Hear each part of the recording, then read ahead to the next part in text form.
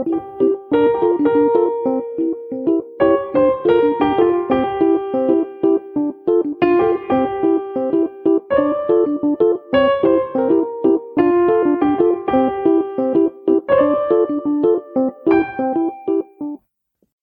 I'd like to welcome Hilaria Cruz. Just to start, I'll read your bio, Hilaria, so everyone can get a sense of who you are. Dr. Hilaria Cruz is an assistant professor in the Comparative Humanities Department at the University of Louisville. She is a native speaker of Chatino, an endangered Zapotecan language spoken in the mountains of Oaxaca, Mexico, and by Chatino who have migrated to the southeastern United States, including Durham, North Carolina, Atlanta, Georgia, and Huntsville, Alabama. She has collected and archived more than 100 hours of audio recordings of naturalistic speech in formal and informal settings. She is currently researching the Chatino concepts of the dead in 4 Eastern Chatino communities, and Hilaria and her sister Emiliana Cruz created an orthography for the Chatino language, and in 2018 created a monolingual children's book series to be used as language teaching materials. So welcome, Hilaria. Thank you so much for participating today. I really appreciate it. To start, can you share a bit about how you became a linguist? Yes, I would like to say thank you to everyone in Chatino. Thank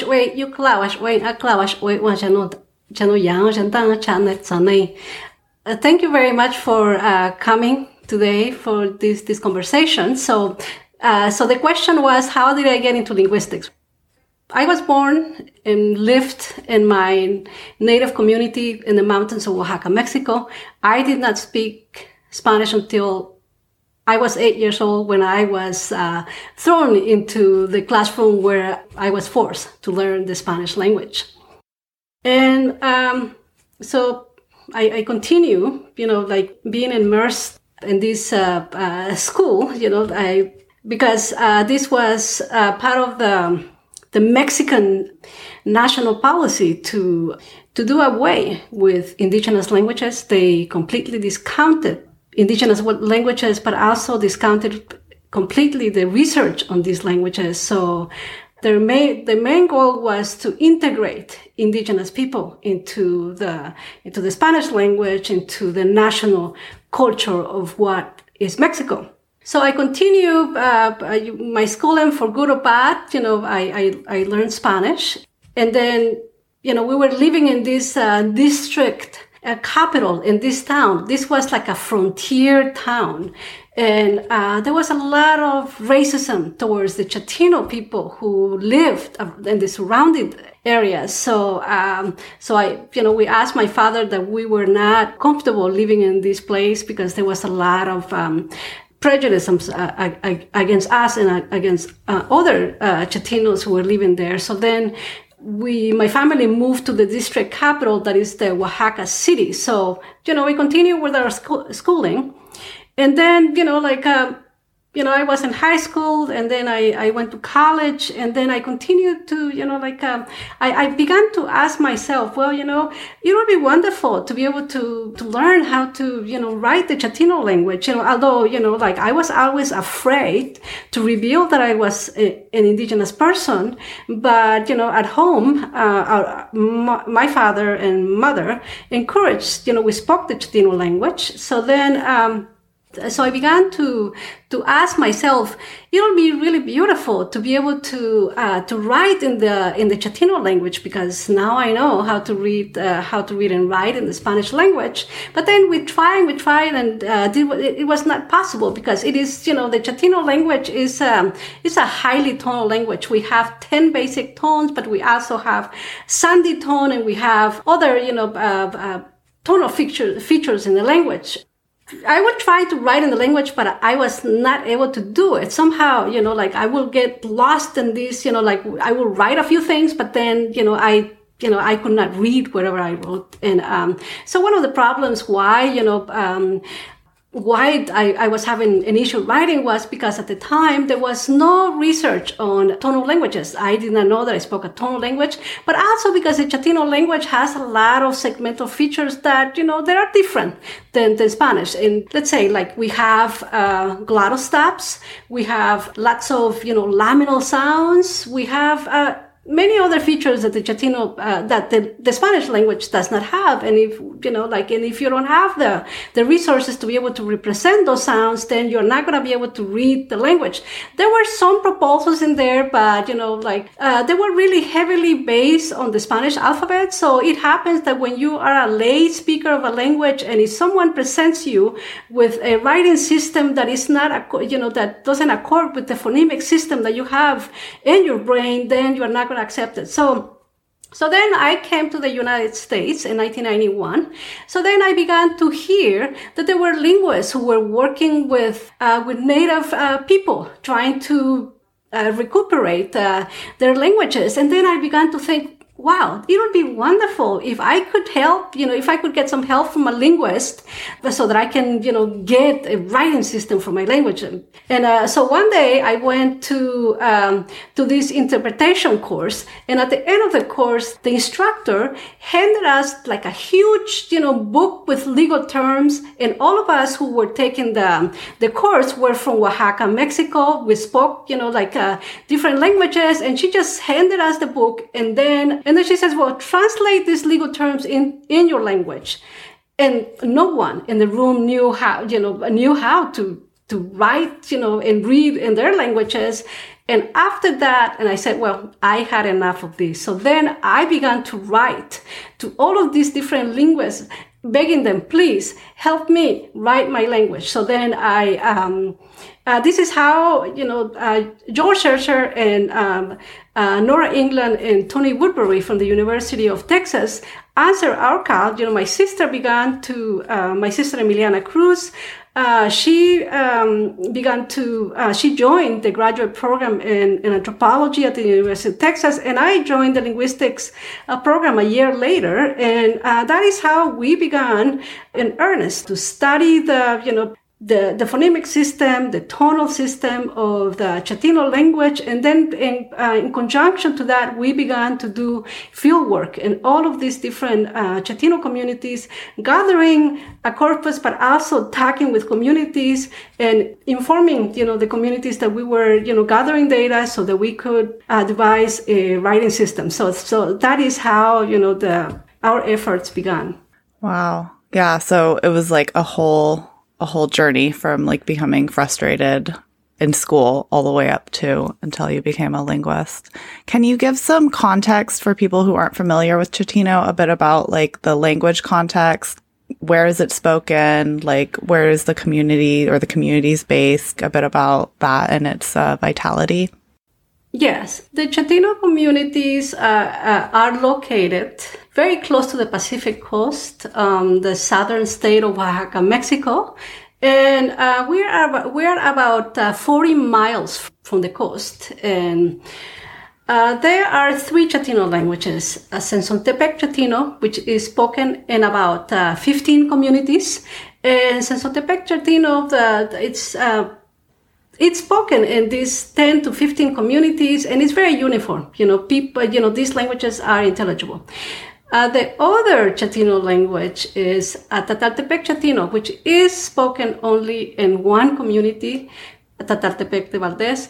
And the other group is the Eastern Chatino languages, which is spoken by about 16 communities. And this group of Eastern Chatino languages, intelligibility is a little bit difficult because each town has their own tonal register. And by that, I mean, like, for example, I am a small person, and with my build, let's say that the low tone for me is 110 hertz. Like, for example, the word kla is 110 hertz.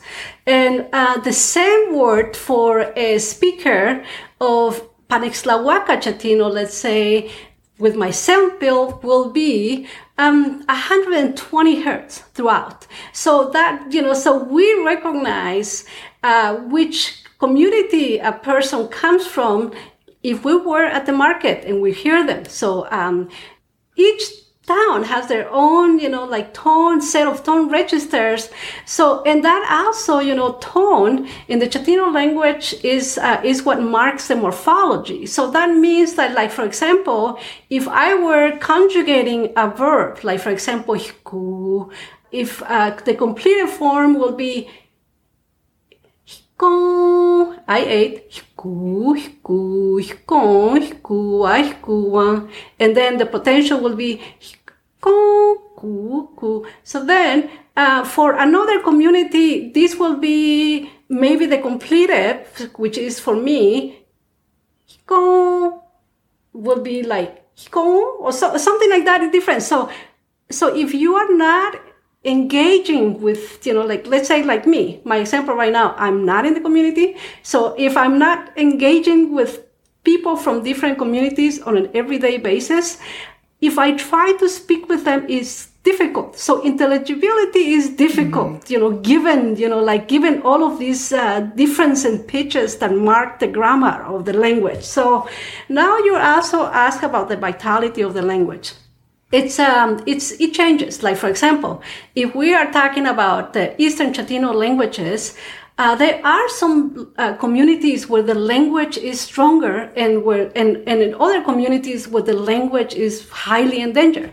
Like, for example, in my community, the language is still, learned by children, and the language is used and for businesses, like it's used by the authorities, it's used by people at home, it's used in the loudspeaker when people make announcements when they're selling something or when they're calling someone. But, of course, in school, they don't use it. And Zacatepec is a different case. In Zacatepec, the Chatino language is not longer learned by children. It is only spoken by elders 50 or 60 years and older, and announcements and the loudspeakers are made in Spanish. Mm-hmm. So it changes from town to town. Okay. Wow. Okay. So it's quite different. Is there any kind of official recognition or official policy that supports Chatino languages, or is it completely unrecognized? In 2003, the Mexican government created INALI, and I believe in the Constitution, they recognize indigenous languages right now. But given that neglect of the Mexican government, we are behind. We don't have a lot of, research in these languages. Many of these communities still, like even the Chatino languages, even though we have done work on the Chatino languages for the last 17 years, there are many Chatino languages that still need basic studies at the segmental, level. They still need, people to record and to develop a writing system. In school, as I was saying, the language is still, the language of instruction continues to be Spanish. And Chatino, yes, it is taught in some bilingual schools, but it's only taught 1 or 2 hours per week. So how much can you learn from that? So it is very uneven, but still the public policy, it still uses Spanish as a language of instruction. Mm-hmm. I see.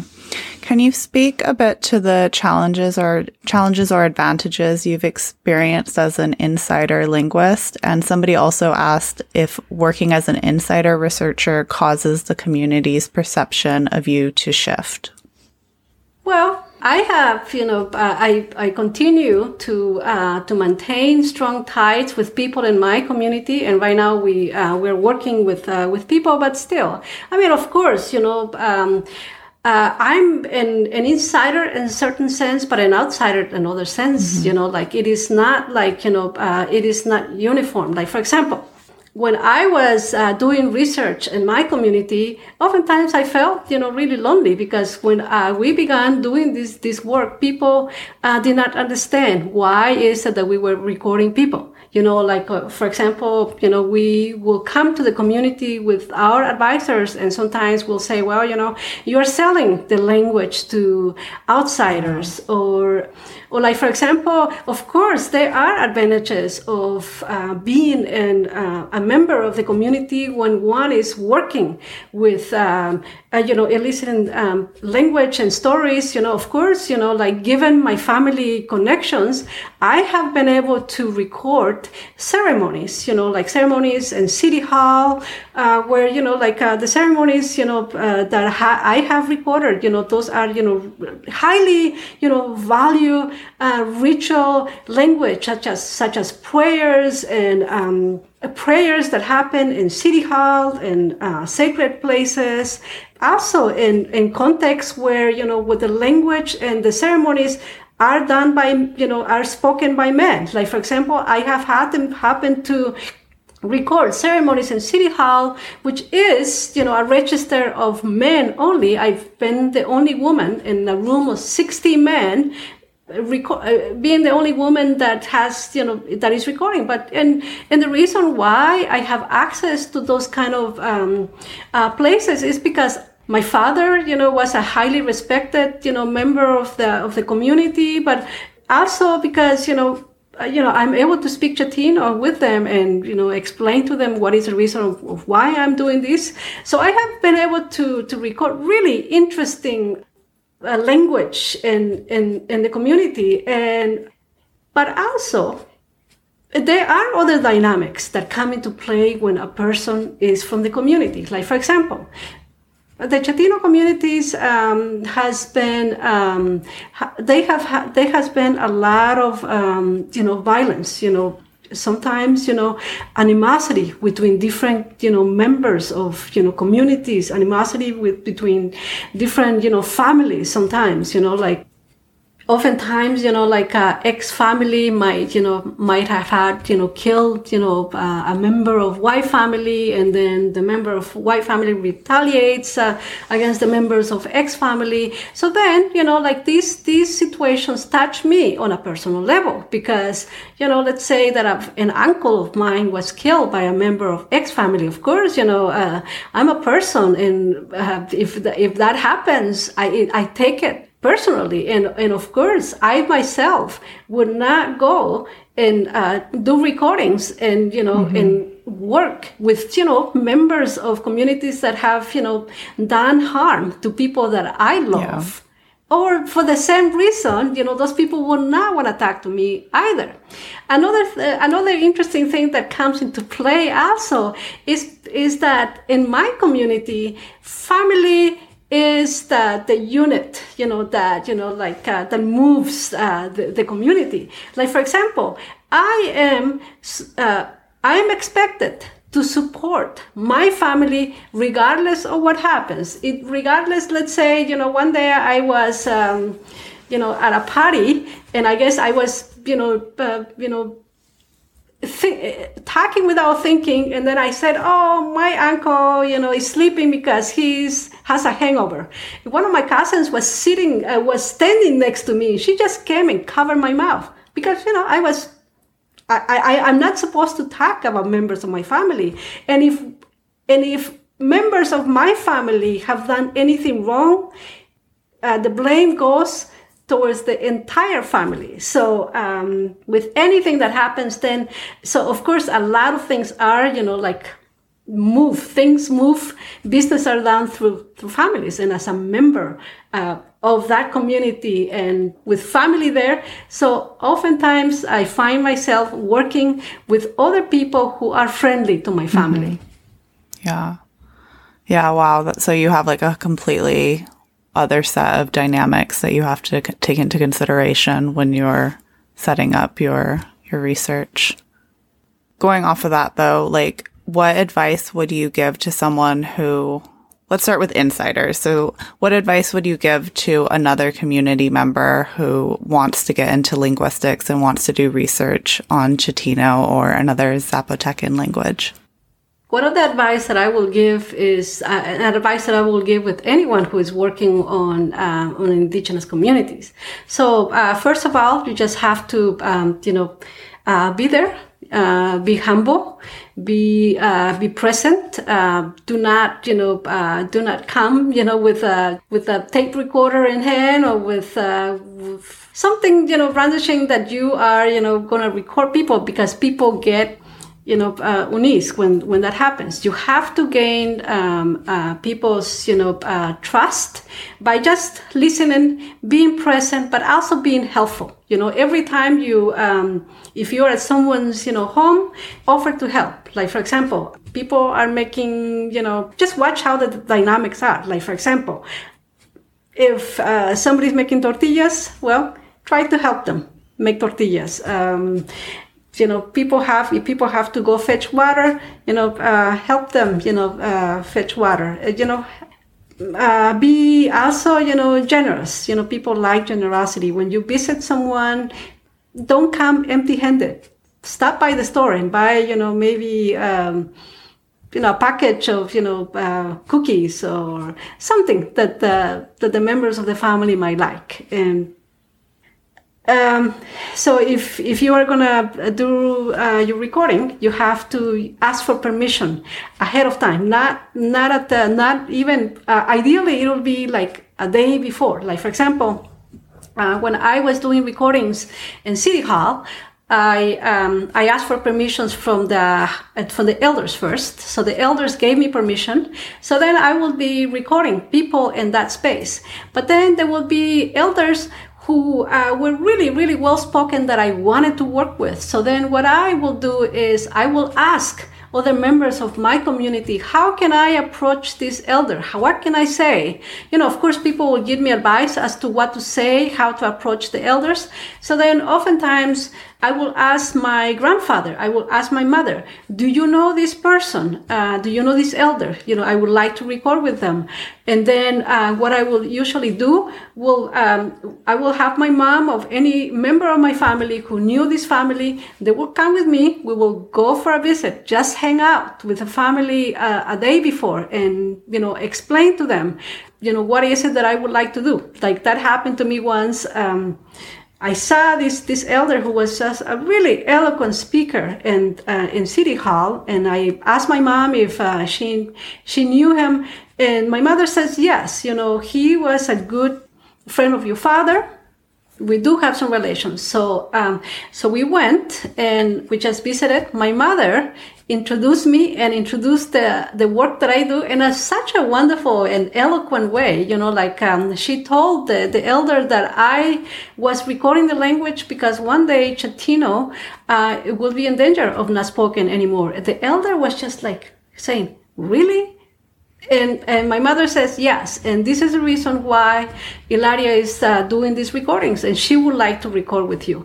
So it was just a beautiful moment, because the next day I went, the elder was just waiting for me. He was ready, and he began to tell me his whole life. I'm going to tell you, because this was in the context of, his service to the community. So, and people serve the community all the way from when they're young until they're old. And so he wanted to tell me everything that he knew. He wanted to, impart that information. Now I'm going to tell you about this. Now I'm going to tell you about that. Now I'm going to tell you how to make mezcal. Now I'm going to tell you how we used to deal with people who, were bad in the community. And it was just a really beautiful conversation. And that elder is not longer, with us. So I'm really grateful to have been able to, record, and learn from these elders. Yeah. Gosh, that sounds like such a interesting, experience. So that recording of that elder's life history, were you able to save it for his family or archive it for the future? Yes, it is archived in the archives of at SOAS, but also at the archive of the Latin American languages at the University of Texas. At ILA. At ILA. And of course, as you guys know, it's a lot of work, and of course, as much as I can, I try to make copies for families, and this is an ongoing task that we have to do. Mm-hmm. Yeah, definitely. So just to flip that question around, do you have any advice for outsiders who want to get involved with researching Chatino and anything that like you would advise for them? Yeah, if anyone would like to do research in Chatino, talk to me. We're always, welcoming people to do research. And let's see. So research for outsiders. I would say if you are interested in working with the community, I would say that you get in touch with people who are doing work in those areas already. Get in touch with them and ask them, what are some of the areas that would be, that need help? Because, oftentimes if you don't ask people might, question, why is it that, that person is doing work and not asking me? But, it's just, common courtesy, to ask people who are already doing the work. And it's also really helpful. And then, you ideally also you talk to people who speak that language and learn the language, that is the language of contact, like in this case in Mexico, Spanish helps. And then go to visit the area with no plans to do work. Just, go there, hang out and check what you see and see if this is the area that you would like to work in. And hopefully you will go to the community with someone who is doing work there or with someone who is a native speaker of the language, and just going there, hanging out and not with no plans to do recordings is very helpful. Yeah. Yeah, that's advice that I would also give. I wasn't able to do it. The first time I was in the field was when I was actually trying to do my project. But if I had had any kind of budget or like anything, I would have gone first just to see like, is this going to work out, and introduce myself to people. And like, I really think if there's any way you can show up without any recordings to make first, that's really the best way, just to get people accustomed to you. And yeah, like you said, you can decide, like, is this a good place for me? Yes. So we had some questions come in when people registered, and then also people are putting questions in the chat. So let's maybe we can do like a lightning round to try to get to as many questions that people submitted. And then, I'll reserve the last 10, 15 minutes for the questions that people are putting in the chat now. Okay, so the first one is, and let's caveat with, this is just, Hilaria, you're speaking from your own experience, as am I. We can't speak for everyone. Okay. So one person wrote, if you aren't a native speaker of the language you're documenting, how much time do you need to dedicate to learning the language before starting gathering data? How soon can the real fieldwork begin if you aren't familiar with the language? I feel like this is so different for different languages, but Hilaria, what do you think? Oh my God. Well, it's, it really depends, right? Like, how much time, you have to spend in the language. I think that Lina Hu and Kate Mesh can answer, these questions much better than me, but I would say maybe 2 years, maybe, like for example, Kate Mesh, when she was doing work, like she was, maybe it took her 6 months. We took some classes, and then she lived in the community with a family for 7 months or something like that. So I think that after 7 months, of living in the community constantly, she made a lot of friends. And I think that after that, she was able to, gather a group of people that could help her. Do elicitations, do field work, but also she was able to carry on really, basic conversations with people, but also that, open people, up to her. It is not, I think that most native speakers love it when a person tries to learn the languages, because that doesn't happen very much. Yeah, I agree that you definitely have to put forth your best effort to learn the language. If there aren't teaching materials, though, for you to study before you get there, I think that can make it really difficult. So like you said, if you can go there for a while just to immerse yourself, yeah, that would be the ideal scenario. Okay, the next one is, How does a researcher take into account the linguistic needs and goals of a language community when conducting fieldwork? How does the researcher balance their academic goals, e.g. as a PhD student, for example, with the community's goals? Yeah, that is always, like the question that people are, asking themselves. So once again, I think that when you go there, just be open to listen to what people are saying, to just hearing what people's opinions are, because, people might say different things, right? Yeah. I mean, people have, even myself in my community, there are some people who are not interested in learning Chatino.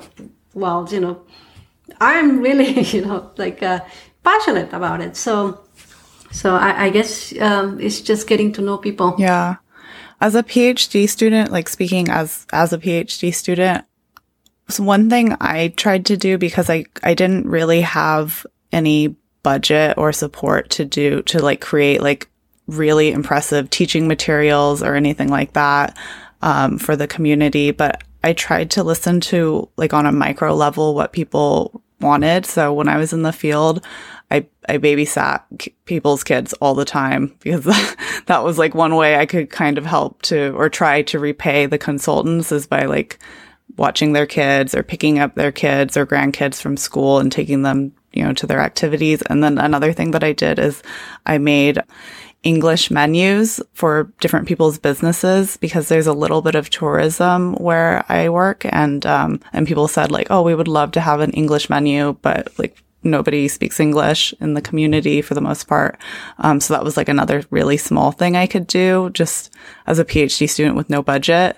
So yeah, like it does. I think if you can't do like some amazing thing, you can still do something small. Yes, anything helps. I have a funny story to tell about this. One day, Anthony Woodbury, my advisor, and I were doing field work in my community.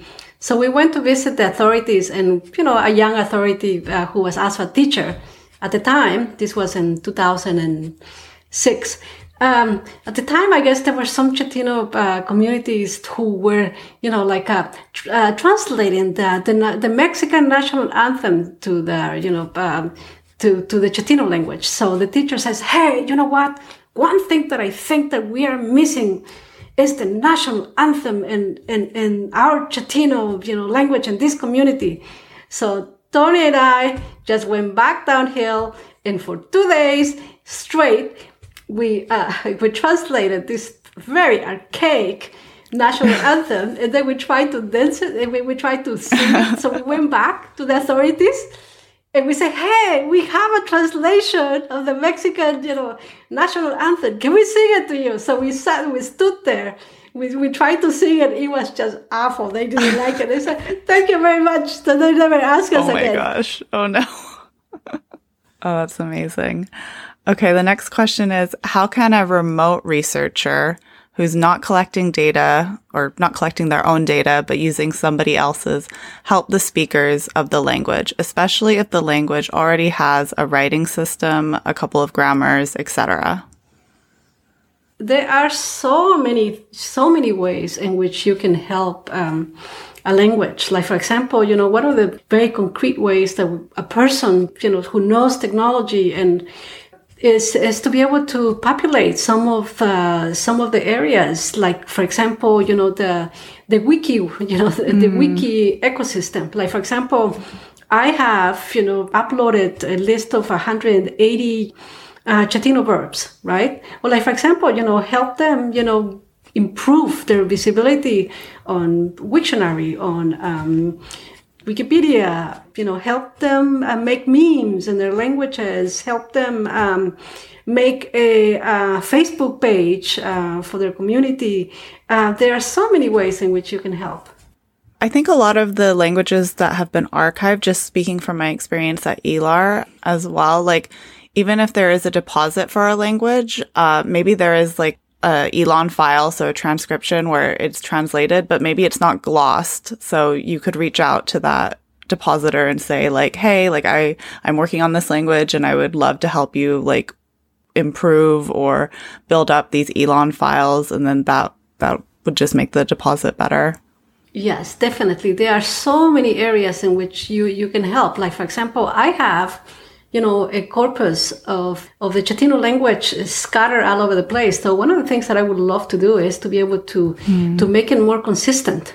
So that it can be much more useful to researchers who want to use it. There are so many ways that you can help.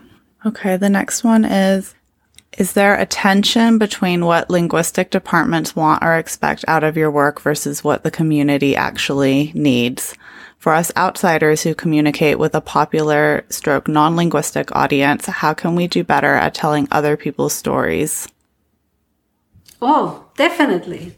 Like, for example, one of the main reasons that I joined linguistics was so that I can, develop a writing system for the Chatino language. And of course, when I came into linguistics, people thought that, oh, no, a writing system, that's a joke. I mean, it's just, I can do that in my sleep. But, hey, of course, somebody, in academia can do that in their sleep and they don't want to waste their time. But for communities, this is something really, really important.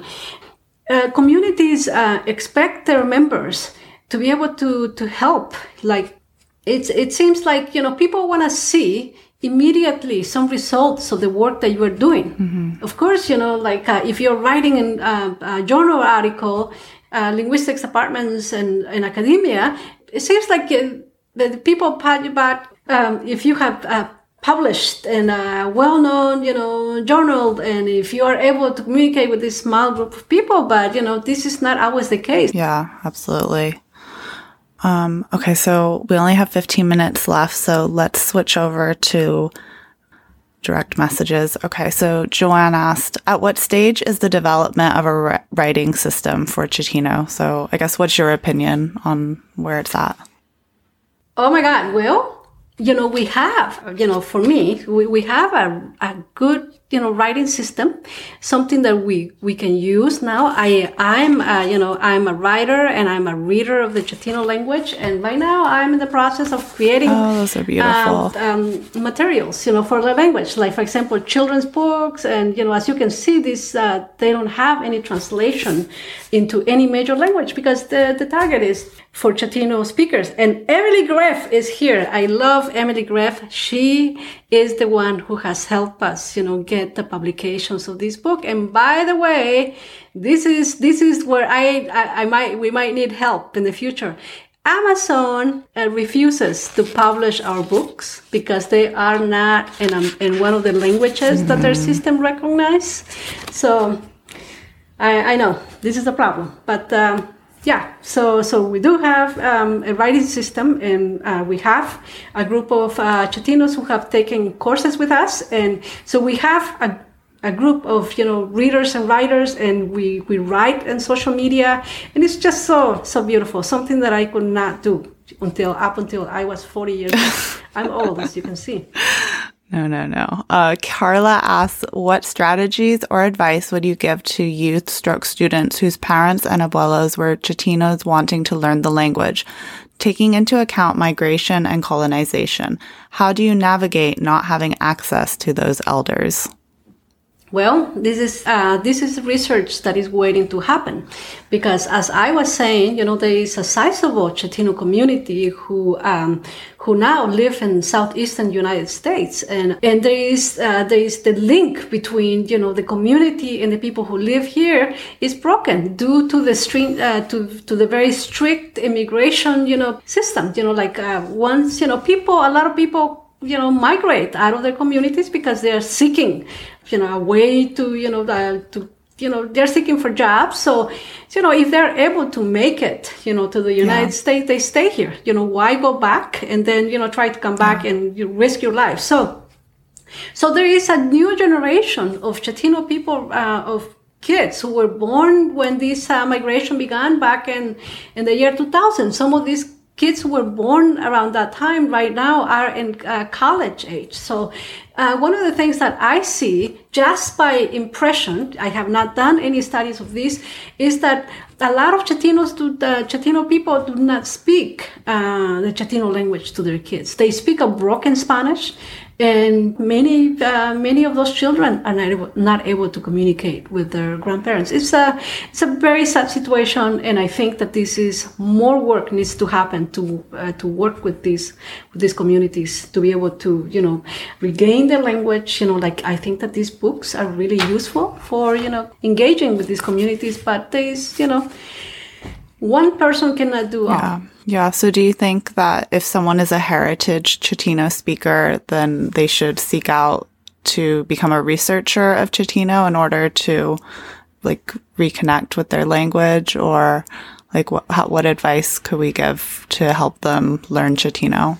Yeah, well, I think that, we need more support for, people, for native linguists like myself, or for people who are creating, materials for indigenous, for learning these indigenous languages. So we need more, to give them more resources so that they can create, materials so that, other people can create, programs where these kids can come and learn about the language, about the culture, and about the importance of learning the language so that they can keep connected with the communities and with the culture and the knowledge that exists in the language. Yeah, absolutely.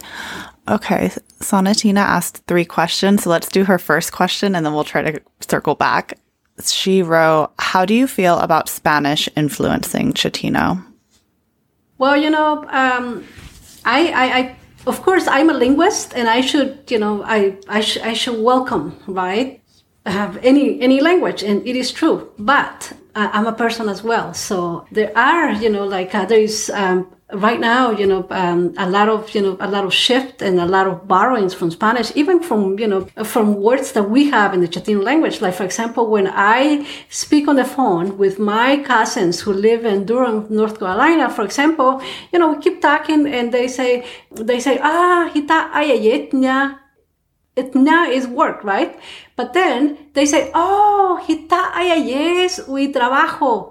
So they put a lot of, there's a lot of borrowings into Spanish, and really, as I said, as a linguist, I should welcome any language, but at the same time, if I'm working to, to continue this language, it makes me a little bit sad that we are losing some of the lexicon. Of course, I need creative ideas of, telling, and I don't want to tell people, but maybe encourage them to use the word. Like, for example, I don't want to be, the purist and tell my cousin, no, don't use trabajo, use ña. But, I really, that will kind of break the communication. But, maybe a conversation around this issue should happen in a more public way. And that way, we think about it, and rather than me telling people, at each sentence, what words to use. Yeah, absolutely.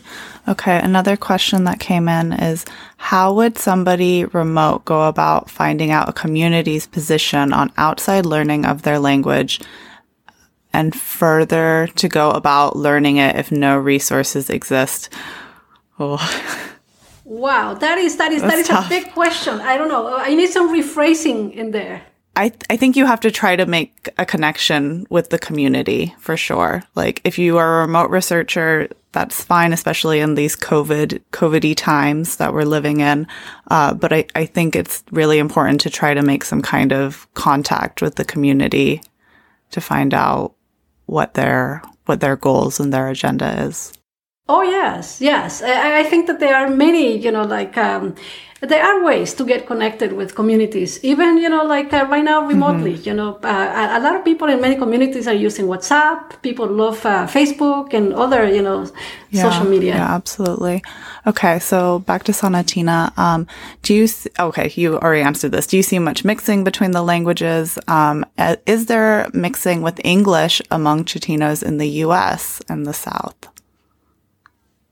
Well, you know what? That is a great question. And actually, I have not done that kind of research. I hear more mixing right now with Spanish, but maybe, with, children who go to school, there might be more mixing with English. And that would be a wonderful research question to pursue.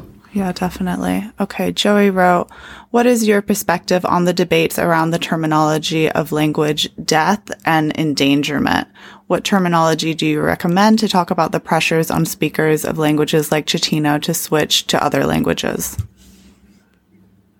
Yeah, well,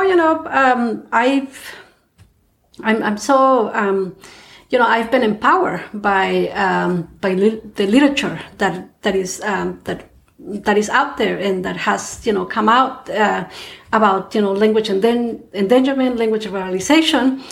Before I came into linguistics, I was not aware of this wonderful literature and learning about this literature. Really, I was able to put into words, the things that I was seeing in the field. So I have a lot of respect for the new intellectuals who are writing about what kind of terminology we should use, and I respect them. I respect Native Americans, who are, bringing their language back. That instead of saying, language death or that language is moribund, maybe say that the language is at risk or that the language is dormant. So I will follow, what the communities are saying. Like, for example, I really liked the work of, Jenny Davis, in the literature that where she writes, indigenous people have ways in which they talk about their languages, and that was so funny because, like for example, she was saying that people, that oftentimes Native Americans talk of their languages as if they were baskets. And it was so funny because when I have a little glossary in this book, and then at the end I said "tquan" without seeing what she was writing about, and this "tquan" is it's a little basket. So I thought, well, I'm just going to coin the word in Chatino for a dictionary. So I'm going to call it, it's a basket that contains, words. So then it was really funny because I was using the same thing, without knowing that, many other Native people also use, envision their languages as something, like a basket containing words. Yeah, that's so interesting. Okay, so I think we need to wrap up, but I want to end with Carla asked about where can people buy your books, Hilaria, your Chatino books. Okay, well, actually, there are some of these books that are on sale. Like the first edition that we did at Dartmouth College, you can download them from free from Dartmouth, but you can also buy them on Amazon. It's just, they already published a set of books, and now they don't want to publish these other ones. So, Hilaria, can you send me the link for that, and then I can put it on the show notes for this? Definitely. Yes. Oh, fantastic. Oh, Hilaria, this has been so amazing. Thank you so much for sharing your time with us. Thank you so much for joining this conversation. Thank you. And thank you to everyone who participated as well. You've been listening to Field Notes, a podcast about linguistic fieldwork. This podcast is hosted and produced by Martha Satsui Billins, with production help from Laura Satsui. Our music is by Lobo Loco, and our logo is by Eville Designs. If you have a question or fieldwork experience to share, you can email us at fieldnotespod@gmail.com. You can also follow us on Twitter and Instagram at LingFieldNotes. If you've enjoyed this episode, please leave us an Apple Podcast review. Thanks for listening.